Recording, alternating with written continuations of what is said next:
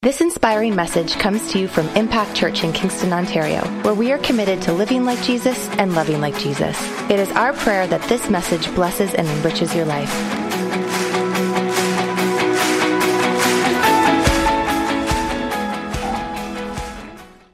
I'm going to jump into this fourth message in this series called Ready, Set, Go. And for those that have been here the last couple of weeks, you'll know that we've talked already about the passion that is necessary for the mission. We've talked about the power of the Holy Spirit necessary for the mission. Last week we talked about finding our purpose not in what we do, but in who we chase after. Aren't you grateful that your ministry is not caught up in what you do, but in who you chase after?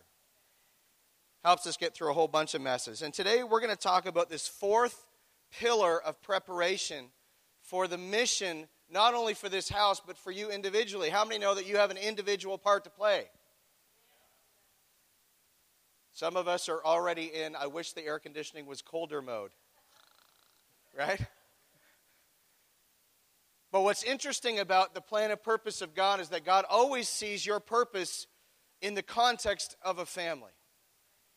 So that you cannot accomplish your purpose without the support of that family, and they cannot accomplish their purpose without your support for their life. It's meant to be connected. And so today we're going to talk about the fourth one, which I'm calling provision. Are you ready? And so I guess the first question I always like to ask, I'm a simple guy, is what are we providing for? It's always a good question. If it's about provision, what are we providing for? Well, we're providing for God's mission. Well, the second question is, well, what's God's mission? Because there's a lot of opinions about what God's mission is right now. And I don't know about you, but I stick with the Bible. The Bible's a great book to kind of give away all the secrets and all the hints of what Jesus thinks. And so I'm going to go straight to the Word, and I'm going to go straight to the red part of the Bible because it's what Jesus said. So I'm just saying you can't go wrong. It says, and Jesus came, Matthew 28, and Jesus came and spoke to them, saying, all authority has been given to me in heaven and on earth. Go therefore and what? Make disciples of who? Oh, that's good. Baptizing them. If you haven't been baptized, that's my plug. Our meeting after the service, 11:45. Even if you're not sure, come, because I get to take about 20 minutes to convince you and make you feel guilty if you don't. Just kidding. All right. Baptizing them in the name of the Father and of the Son and of the Holy Spirit, teaching them to observe all things that I've commanded you, and lo, I'm with you always, even to the end of the age. So you have to understand that we are called to provide for God's mission. God's mission, in its simplicity, is to make disciples. So, one of the things that has to tie in from last week that I think brings context even better right now for last week is that if the goal or the purpose or the mission that you've created for yourself is your ministry, then I think you're tracking down the wrong pathway. Not only do I think, I know. But if we are tracking down Jesus' ministry, then the entire goal of our lives from birth to the time we go home to be with Jesus is to make disciples. And interestingly enough, the word disciple, literally, if you translate it into the modern English, it's carbon copy. Little Christ. So the entire goal is for us to become a disciple and to make disciples. The problem is we need to provide for that mission, right? So I'm going to talk to you this morning about a very sensitive subject, a 5-letter word. It's a very sensitive subject in church world. And I'm sure you can guess, but it's actually the word trust. You thought I was going to say money, didn't you? No! No. I'm going to talk about trust, but I'm going to use money as the illustration. Is that one good? That was for you, Ryan. Okay, all right. Right. I'm going to start with a verse that's the whammy of all whammies. Are you ready for this one? For where your treasure is, there your heart will be also. Oh, that hurts. I love the Passion Translation. It says this, for your heart will always pursue what you value as your treasure. In other words, take a look on a week-to-week, month-to-month, year-to-year process and evaluate where you put your money. One of the things that we have historically done as a church is at the end of every year, we categorize our budget and our expenses, what goes out, into 4 main categories. Because we want to be able to see where's our money going. And every year we get the same response when it comes to the money that goes out on mission.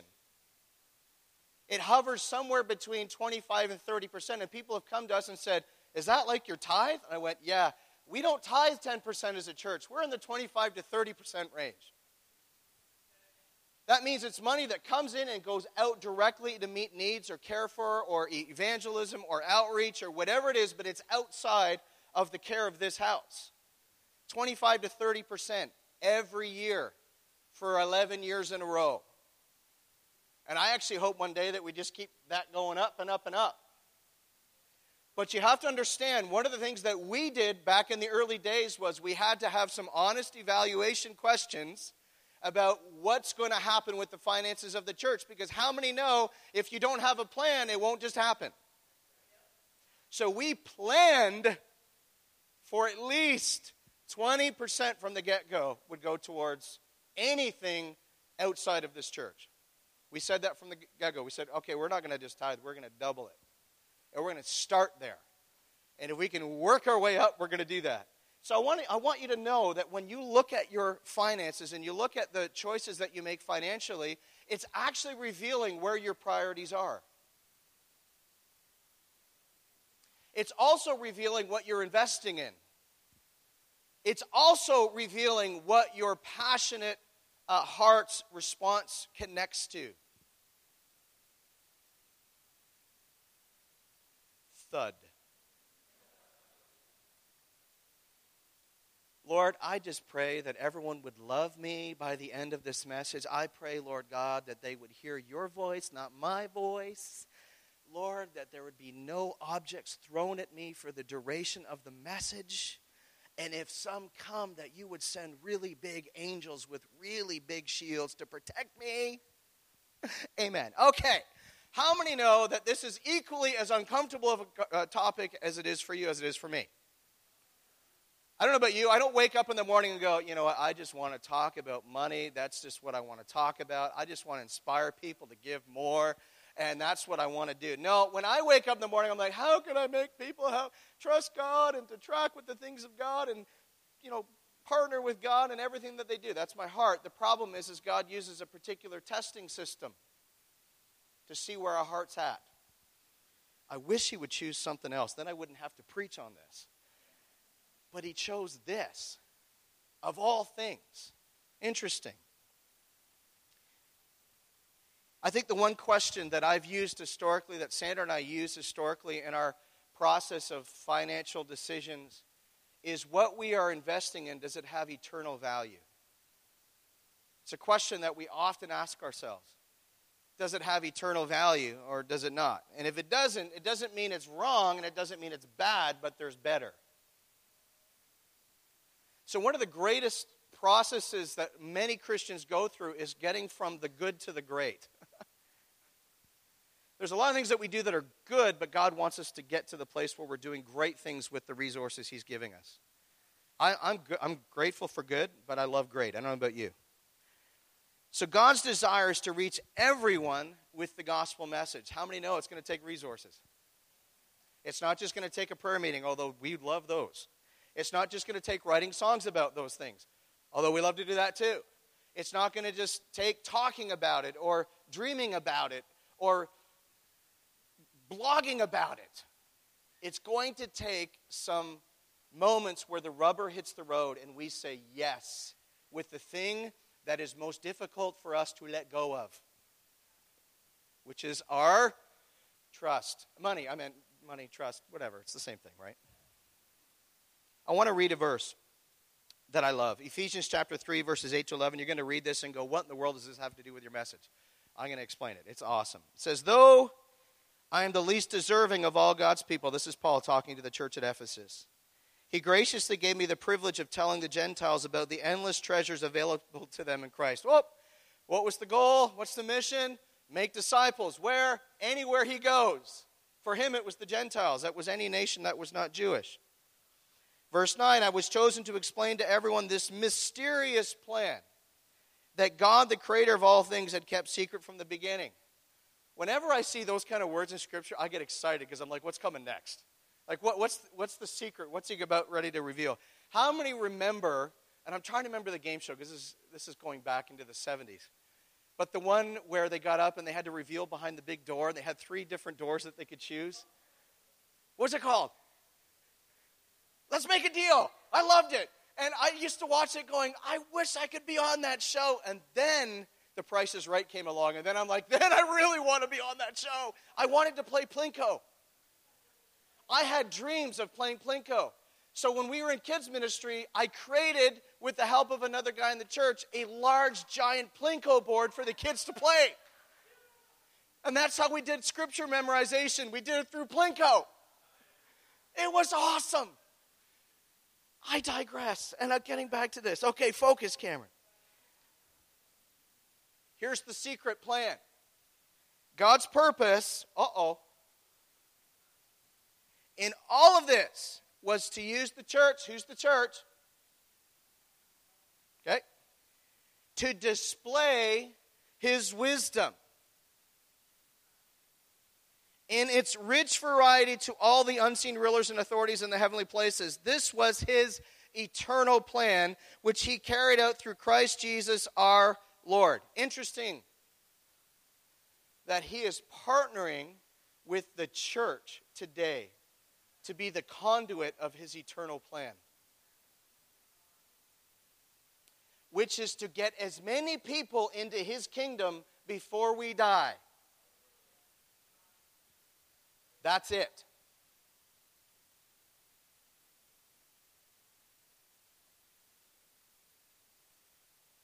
I wish I had this visual because I thought of this visual this morning as I was driving in. So I don't have the visual, but I'm going to explain the visual that I saw on my drive in. If I had 2 ropes and I say they went the length of the stage, so I think that's 24 feet. 24 feet, and with one rope, it was completely white with 2 little kind of red ends. Have you ever seen those little red ends on the end of ropes? You know, like they're like handles. You see these 2 little red ends on each end. Too many people live as if the red ends, which are about this long, are the eternity before we were born, and the little red end down here is the eternity after we die, and this big, long white rope is our life on earth. But it's the total opposite. There's this one little red thing right in the middle with eternity before and eternity after, and there's this little blip in the middle that says, what are you going to do with it?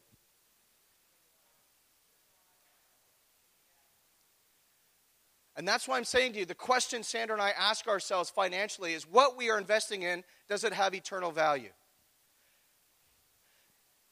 Because eternity is much bigger on the rope of life the way God sees it than it is in the way we see it.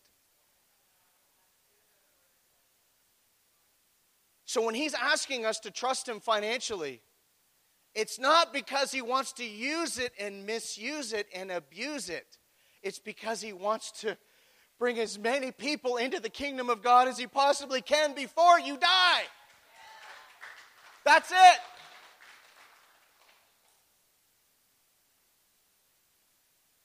And when I think that like that, I go, Lord, how much do you want?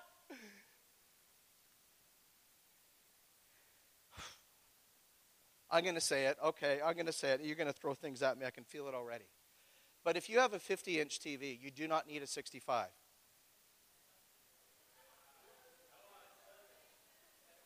If you have a $20,000 kitchen, you don't need a $40,000 kitchen. What you need to do is take the $20,000 you want to put in the new kitchen and put it into the gospel. No one cares except you.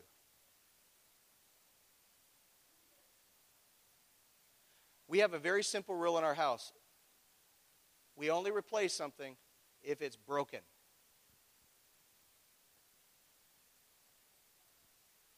And if it's broken, we replace it, and we pray that the Lord would shut down Home Outfitter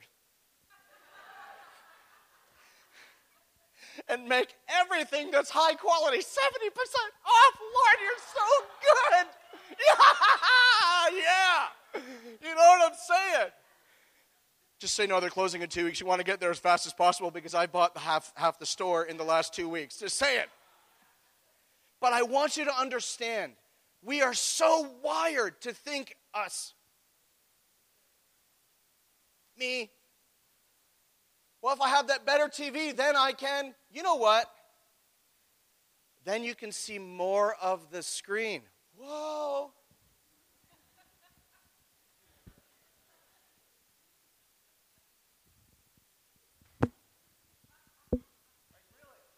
Who cares? But I want you to understand this morning, God is going to tug on your heart all morning, and I'm going to say something I've never said in 11 years. I'm not going to apologize for it. And I'm not going to be a softie today like I normally am, because I usually get to these places like, oh, I'm sorry, guys. I'm sorry. I have to talk about money. I'm sorry. And I'm going this morning, God has a plan. It's an eternal plan. It's a mysterious plan that He's put into motion from the beginning of the time, that before even time started, He had it in His mind. And He's saying, do you want to partner with me? Because I really like it if you guys could partner with me. If you don't, I'll find someone else. And He's saying, would you partner with me? And if the answer is yes, then He starts to knock on the door of your heart, and He starts to stretch you. And you go, God, what are you doing? And He says, isn't it great? So His goal in life, when you get to heaven, is He wants to see mega amounts of faith and trust stretch marks on your body when you get there.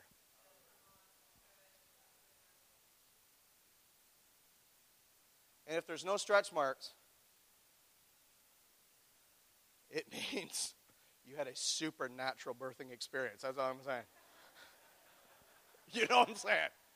Okay. Sensitive subject, Cameron, move on. Okay, here we go. All right. So I'm going to talk to you this morning about, don't get me started. I'm going to talk to you about 3 tests. Are you ready for this? 3 tests that I call tests of trust that God, Scripture, it's all over Scripture. It's there. Number 1 is stewardship. I'm going to explain what a steward is. A steward, interestingly enough, it comes from the Greek word oikonomos, and it literally means to arrange or to be the arranger or administrator of a household. That's what it means. And it's literally a person trusted to look after the affairs, including finances, of another. You can see it as almost like a superintendent of a building or, something like that. Or there's a lot of different, obviously, modern-day examples you can look at. The greatest biblical example of this process is Matthew 25, called the Parable of the Talents. I'm not going to read it this morning, but you can make note of it. It's Matthew 25, verses 14 to 30. But I want to read a quote here from actually the head of our fellowship, MFI, from Frank Damasio, Dr. Frank Damasio, and he says this: during the time of the writings of the New Testament books, the word oikonomos, or steward, was freely used in everyday vernacular. This word described the function of a certain class of trusted slaves who were highly coveted by wealthy estate owners. These slaves, who were usually captured during the many battles the Romans had, were usually very intelligent, gifted men who could work as an administrator of the estate. And you have to understand that these people were placed into these positions first and foremost because they were trusted. 1 Corinthians 4, verse 2 kind of gives even more of expansion on this thought. And it says, moreover, it is required in stewards that one be found faithful. Faithfulness is talking about a lot of things. It's talking about your integrity. It's talking about your character. It's talking about your loyalty. It's talking about the fact that you're always going to be there no matter what. So when we look at this godly stewardship concept and we understand what stewarding means, it literally means that everything that I have belongs to God. And this is where God messes us up, because we have been trained in most churches to think that 10% belongs to God and 90% is ours. But a steward, which is the first test, says that everything that I have belongs to God. We have fun with this because we've got to the point in our lives where if someone comes over and we hear about, so-and-so needs a certain thing, we will literally look in our house and go, well, we got 2 of those. Give it away. We had this one day where we talked about something as a family, and we heard about the situation where there was a new individual in the city. They had gone through a mess, an awful time. This is years ago. And we had heard through the grapevine, we didn't even hear from them, that they couldn't even get into a place. They didn't even have furniture. They didn't have a bed. They didn't have bedding. And long story short, we found out a friend had given them a whole bed set. And then we found out they had nothing in their living room. They didn't have a chair to sit on in their living room. And we talked about it with our kids. And this is like a number of years ago. So our kids were very small. I think Josiah maybe would have been 8 or 9 at the time. And we talked about it with our kids. And we said, well, what do you think, guys? And the response from our oldest son was, Dad, we have 2 living rooms. We got 2 couches and 2 chairs and 2 coffee tables and 2 of everything. Why don't we give them this one? And we're like, duh. So one day, the kids came home from school and there was nothing in our living room. We got rid of the lamps, everything. The only thing that stayed was the piano, because Sandra, we want there to be no death in the family that day. And we did find out that the person doesn't play piano, so we felt better about that. But anyhow. But what I want you to understand is that this is common practice for our lives. We don't even think twice about what we have because we don't own it. It is not ours. It is not my stuff. It's God's stuff, and I'm only borrowing it until He needs someone else to use it. Okay. So not only is everything that I have belong to God, but I own nothing. But I have everything. And the third statement is this: I'm in possession, but God is in control.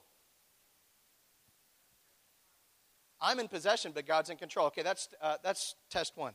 All right, test 2, the most amazing part of my message. Here we go. Are you ready for this? We're going to talk about tithing.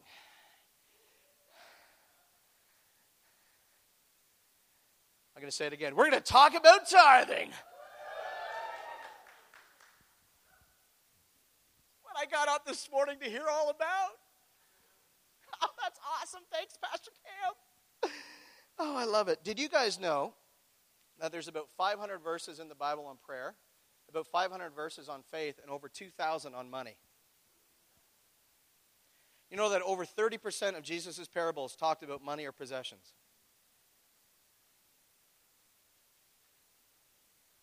Ouch. So, what's the tithe?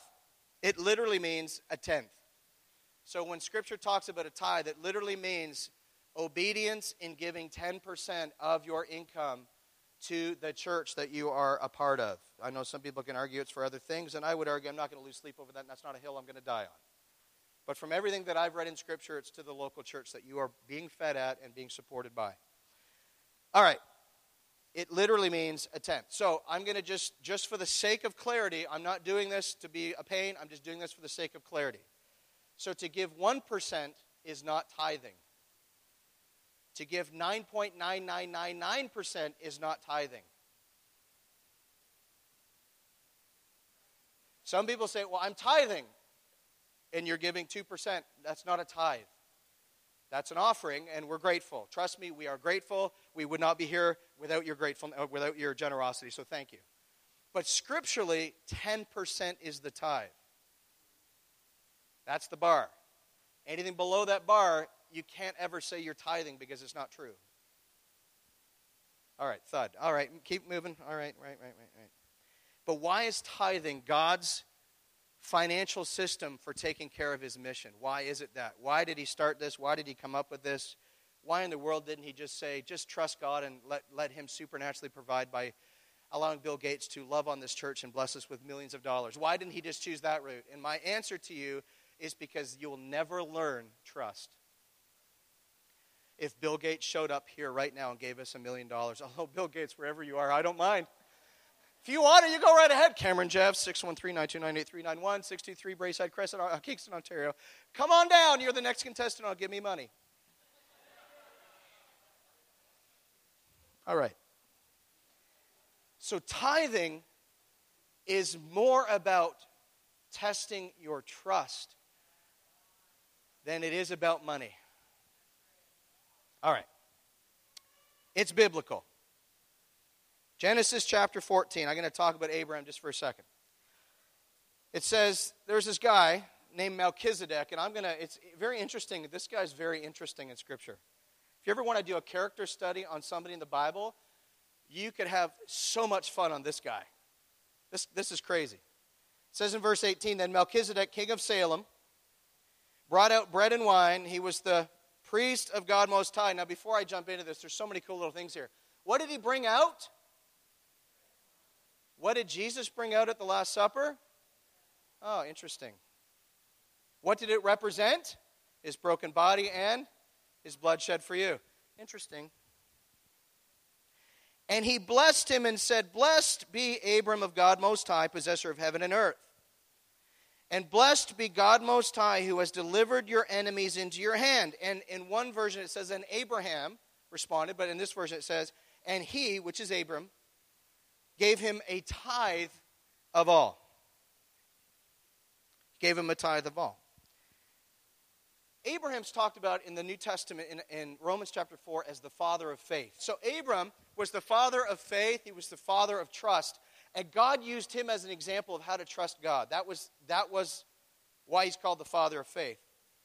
And interestingly enough, he represents so many ways the Old Testament believers and the New Testament believers because of this. So, I want to read you another verse found in the New Testament, Hebrews chapter 7, describing this guy named Melchizedek. It says this, for this Melchizedek, king of Salem, Salem means peace. Who was the Prince of Peace? Oh, okay. Priest of the Most High God. Who took our sins upon himself as the sacrifice of sins, therefore fulfilling the priestly role? Jesus. Okay, keep moving. Who met Abraham returning from the slaughter of the kings and blessed him, to whom also Abraham gave a 10th part of all.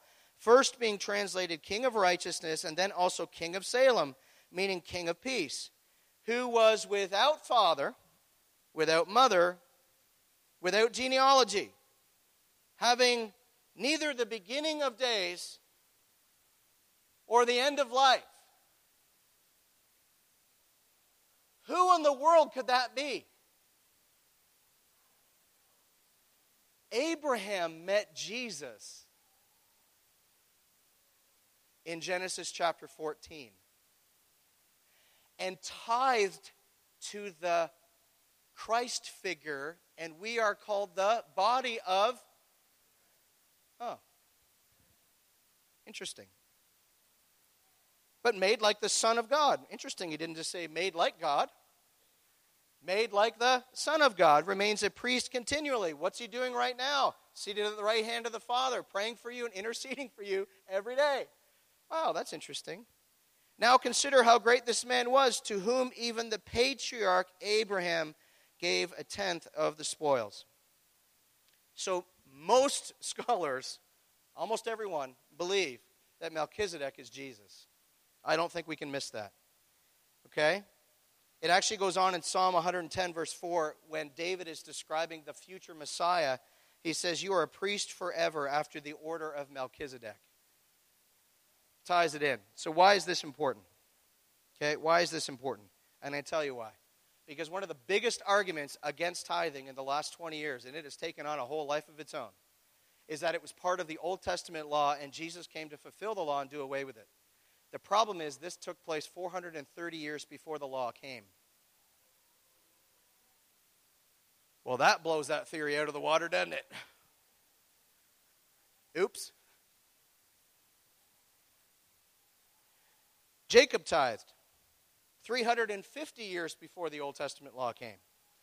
Then Jacob made a vow, saying, if God will be with me and keep me in this way that I'm going and give me bread to eat and clothing to put on, I love how God provides, so that I come back to my father's house in peace, then the Lord shall be my God. And this stone which I've set as a pillar, interesting, shall be God's house. What's the house of God? The church. And of all that you give me, I will surely give a tenth to you. It was a natural response that out of the gratefulness for everything that God has done, God, I'm going to trust you with the first 10%, knowing that you're going to take care of the rest. And I don't know about you, but if Jesus says something, it's good enough for me. Have you ever had a moment where if Jesus says something, it's completely good enough for you? Okay? All right. Matthew 23:23, it says, Jesus is rebuking the religious leaders of the day. And he says, what sorrow awaits you, teachers of religious law, and you Pharisees, hypocrites. I don't know about you. I haven't done that lately. But Jesus did. For you are careful to tithe even the tiniest income from your herb gardens, but you ignore the most important aspects of the law, justice, mercy, and faith. Here's the catch. You should tithe, yes, but do not neglect the more important things. I want you to understand here. Jesus condoned tithing. The problem with the Pharisees is the only thing they saw was religious duty. They had no concept of relationship. And where tithing functions best is in the context of an amazing, godly, healthy relationship with the one that you know and trust. Amen? All right. So tithing is not law, tithing is life. Tithing captures a principle that runs through the entire Bible. It is not just here, there, and everywhere. It's literally from start to finish. I would even argue, if you look into the theological teaching on first fruits, that the first time tithing is mentioned is actually in the Garden of Eden. God said, you can have everything in this garden except that one. And he actually calls it the devoted thing. Interestingly enough, the tithe in the Old Testament scriptures is referred to as the devoted thing. And it says, don't touch what's devoted to me.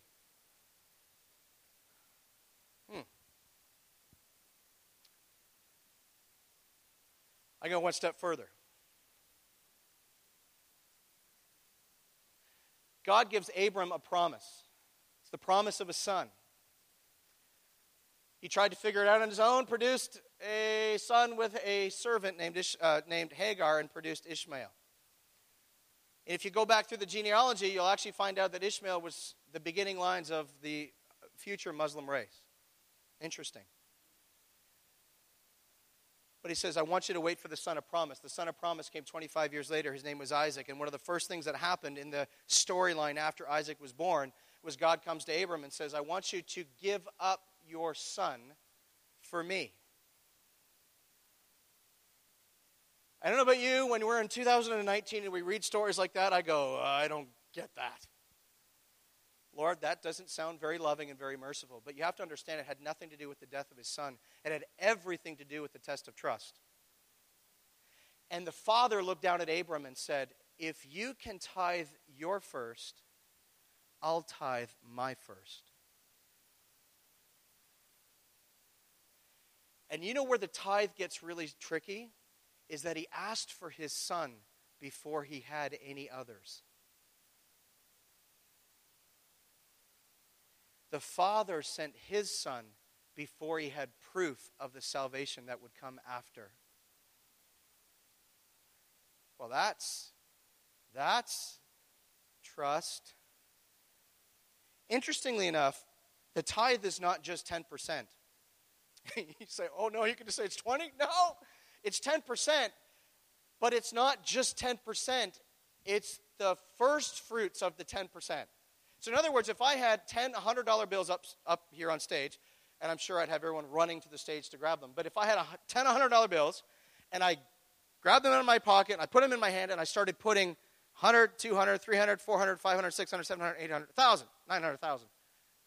Which one is the tithe? It's the first one spent. This is where tithing gets it gets hard for people. God wants you to trust him with what's coming next. but he needs you to place it down first. And then he takes care of the rest. Now, that does not mean be foolish and crazy and silly and all those other things that some people do. I want to say this just to give clarity to this. Tithing is a test of trust. It's not a test of faith. The tithe is God's way of seeing if you trust him, seeing if you trust the leaders he's placed into your care. Well, that's tough. And 3, to see if he trusts you to be a conduit of his resources. But if we make it a test of faith, then guess what happens? There's too many movements and churches around the world right now that make tithing a test of faith, and they try to outgive one another. And then it actually becomes the principle of getting, not of giving. Because you want recognition for all the stuff that you've done. And I gave that. And I gave 25% this year. I gave 90% this year. I lived off 10. And my response to you is, God only asked for 10, so why are you showing off? And then they look at me and say, you're a Leaf fan, and then they walk away, and then I try to ignore that. But Proverbs 3:9-10 says, honor the Lord with your possessions and with the first fruits of all your increase. So your barns will be filled with plenty, and your vats will overflow with new wine. What is one of the major reasons why people struggle practically to do this? I'm going to tell you why. Because the things that we are investing in and prioritizing usually involves living above our means. And so here's my challenge to you guys to get on the tithing track. The first step to get there for so many people is simplify your life. Don't replace things that don't need replacing unless it's broken. Someone made a comment to us the other day, and they're like, how old is your van? And we're like, it is going to be 14 years in December, and it's 240,000 kilometers, and we're praying that God gets us to 500,000. And they're looking at us like, are you kidding me? I said, it's either going to make it or it's going to rust through everything, and it's going to look like Fred Flintstone and Barney Rubble because our feet will go through the floor of the van. But I don't care. And they said, don't you want something new? I couldn't care less. Why? Because it gets us from A to B.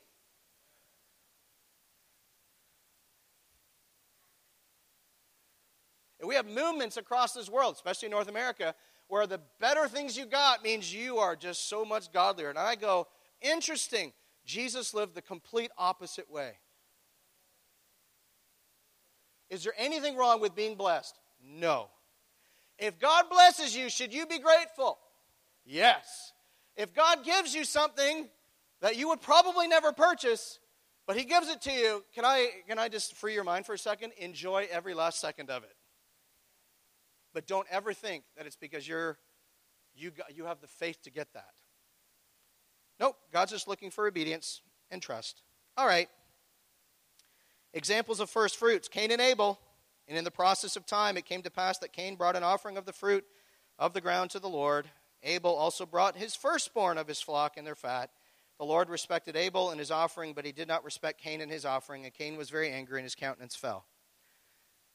Cain brought his offering in the process of time. It wasn't first. Abel brought first. Why is this important? Because God will only entrust those when he knows that he's first in your life. He'll bless you. He'll take care of you. He'll meet all your needs because that's what he wants to do.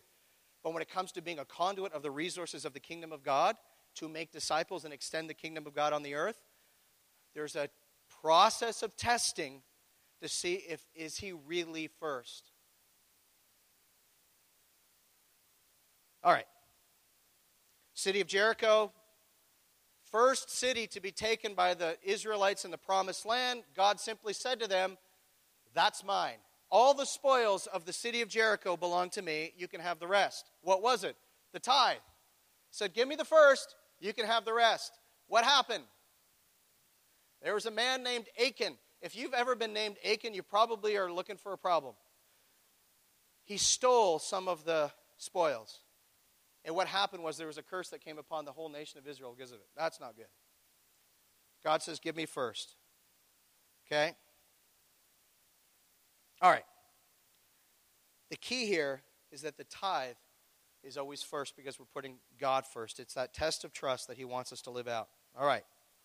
Malachi chapter 3, verse 8 to 11, and I'm going to steal Colleen's thought, or not your thoughts, but I'm going to steal your verse, because it was so good last week. It says, will a man rob God? Whenever you start with a question like that, it's never good. Yet you've robbed me. But you say, in what way have we robbed you? He said, you haven't come to enough prayer meetings. And you haven't got involved in small groups at Impact Church. No, it doesn't say that. It says in tithes and offerings. You are cursed with a curse, for you've robbed me, even this whole nation. Bring all the tithes into the storehouse, that there may be food in my house, and try me now in this. I don't know about you, but when God says, I double dog dare you in Scripture, it's good enough for me. People have come to us for the last 25 years and said, where in the world do you come up with these stories of God blessing you? And I go, well, do you want to hear the stories of trust that happened before? And as soon as we tell them those stories, they're like, oh. You know, that's all good. I'll live off my paycheck over here. That's good. Yeah, I don't know if I can do that. Most people don't know this, and I love to brag on my wife because she's just amazing. But most people don't know. Sandra had an entire ministry in Europe with contacts everywhere. She was on some pretty big stages playing worship music at some very large conferences. And she came to Oshawa Community Church in the ghetto of downtown Oshawa with 50 people, of which half were street people. And God said, this is your promised land. And she said, okay, I'm gone. Most people don't know her background. They just see her here and serving at King's. She gave up a pretty good life.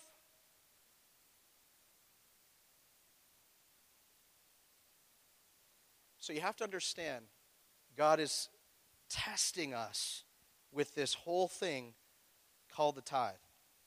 Okay? Goes on to say, I will not open for you the windows of heaven and pour out for you such blessing that there will not be room enough to receive it. Verse 11, and I will rebuke the devourer for your sakes. I love what you shared last week, Colleen. That was awesome. So that he will not destroy the fruit of your ground, nor shall the vine fail to bear fruit for you in the field, says the Lord of hosts. So the Bible, this is the only time where God literally says in the Bible, test me. Only time. And interestingly enough, scripturally, the number 10 actually represents testing in Scripture. I'm going to prove it to you, okay? Ready? How many plagues were there in Egypt? That's pathetic participation. How many plagues were in Egypt? Okay. How many commandments? How many hate? 9 of them. I'm kidding. All right, just kidding. All right, okay. You didn't put up your hand yet. That was good. All right. How many times was the nation of Israel tested in the desert? Just guess. All right. How many times were Jacob's wages changed? 10. How many days was Daniel tested? 10. How many virgins were tested in Matthew 25? All right, we're good. How many days of testing were there in Revelation chapter 2? 10. How many disciples were there? Oh, okay, I just want to check. Just checking. Make sure you're all following along. That's good. Okay. There was 12. Soon to be 11. Then they had a 12th again after the one guy decided to do some crazy stuff. All right. I want to end with this third thought. The test of motivation. Are you ready? I'm going to wrap this whole thought up in one story in the Bible. John chapter 12, verses 1 to 8. It says, then 6 days before the Passover. Actually, I'm just going to give you a bit of context. Jesus was about to die very soon. Okay? And so this is some of the last days before he was about to be crucified. It says, Jesus came to Bethany, where Lazarus, who had been dead, whom he had raised from the dead, was there. There they made him a supper, and Martha served, but Lazarus was one of those who sat at the table with him. Verse 3. Then Mary took a pound of very costly oil of spikenard, anointed the feet of Jesus, and wiped his feet with her hair. That would be strange. I've never had that happen, but that would be strange. I'm like, no, it's okay. It's okay. Just stop it. Weird me out here. Someone's going to get that on YouTube. All right, okay. But one of his disciples, Judas Iscariot, Simon's son, who would betray him, said, "Why was this fragrant oil not sold for 300 denarii and given to the poor?" This he said, not that he cared for the poor, but because he was a thief and had the money box. And he used to make what was put in it. He used to take what was put in it. That's a slight difference. Verse 7, but Jesus said, "Let her alone. She has kept this for the day of my burial.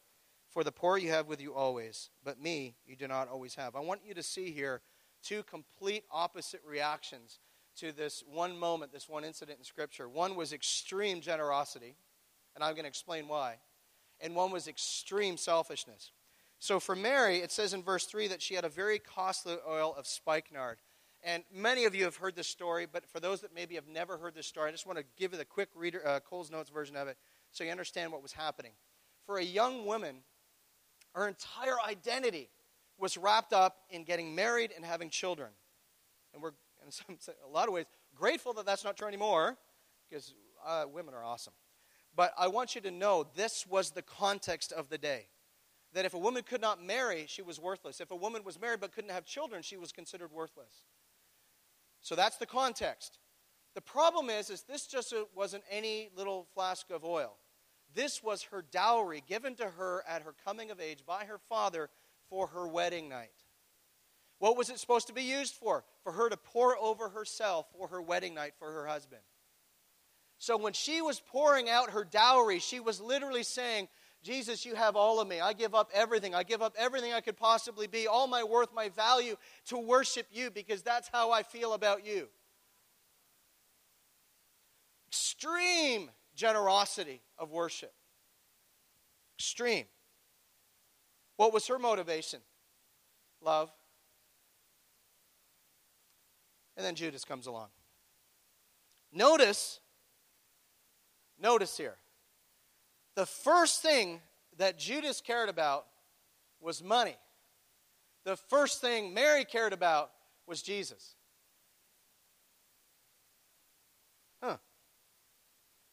Money leads to selfishness. When we focus on Jesus, who's he's the most generous of us all, we think generosity. And here's the question that I thought of coming out of this little story. Because this hit me. I don't know if you've ever seen this, read this, and thought of this, but here's what hit me. Why in the world did Judas care about what someone else was doing with their own possessions?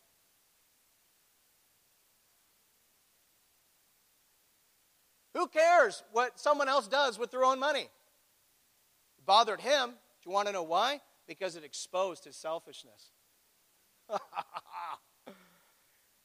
You know what? Most people who complain about the excessive generosity and giving of another, it's because it's revealing something in you.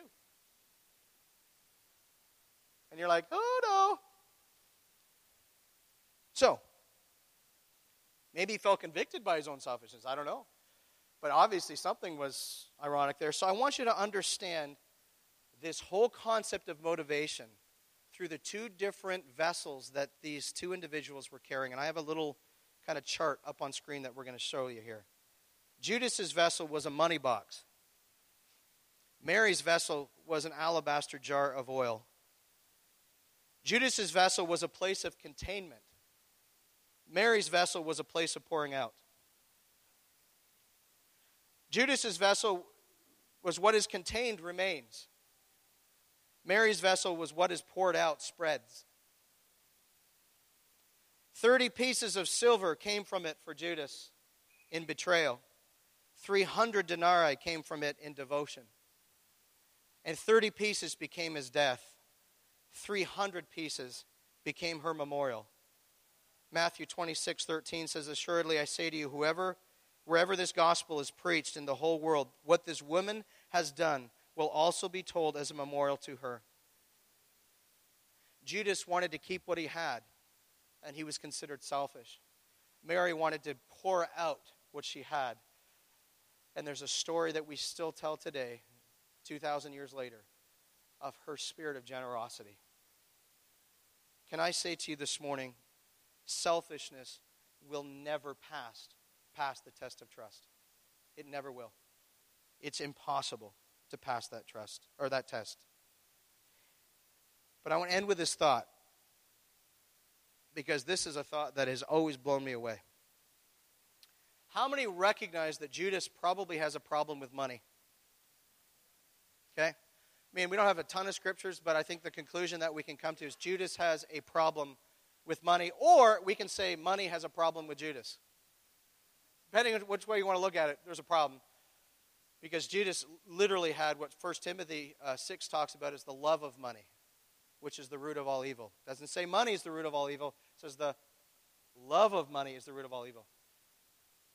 But when then Jesus was picking, when Jesus had a discovery group 2,000 years ago, and he was getting them to find out what they were good at and where they're gifted, and where he goes, you know what, Judas? I got a great plan for you. You are pathetic when it comes to the right motivation for money, so I'm going to put you in charge of the finance committee.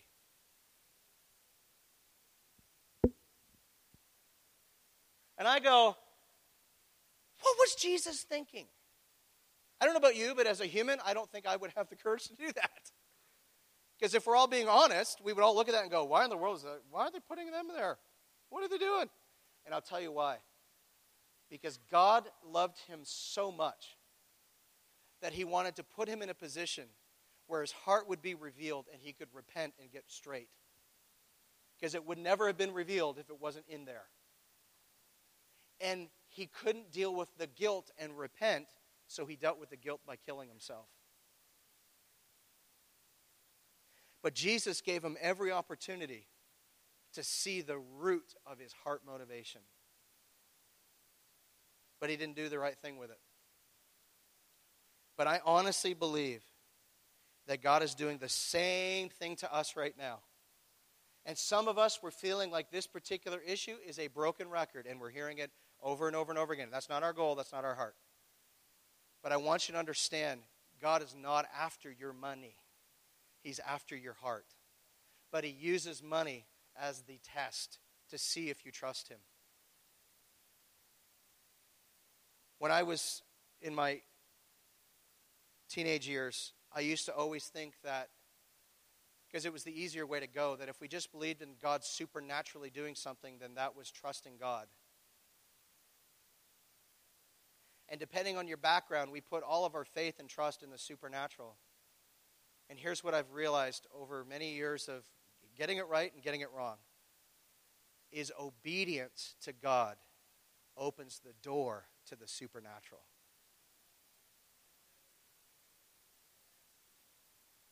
So you're like, so Pastor, what are you saying to me today? Are you saying that if I don't tithe, you're disobedient? And my answer is, as smoothly as it can possibly be, I didn't say that. Jesus did.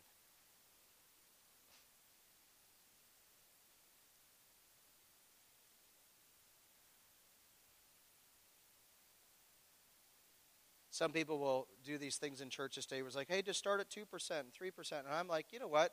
I think from a giving perspective, I don't think there's anything wrong with trying to work yourself up. But from an obedience perspective, 2% is still not 10. It's not. So what I want to challenge you with this morning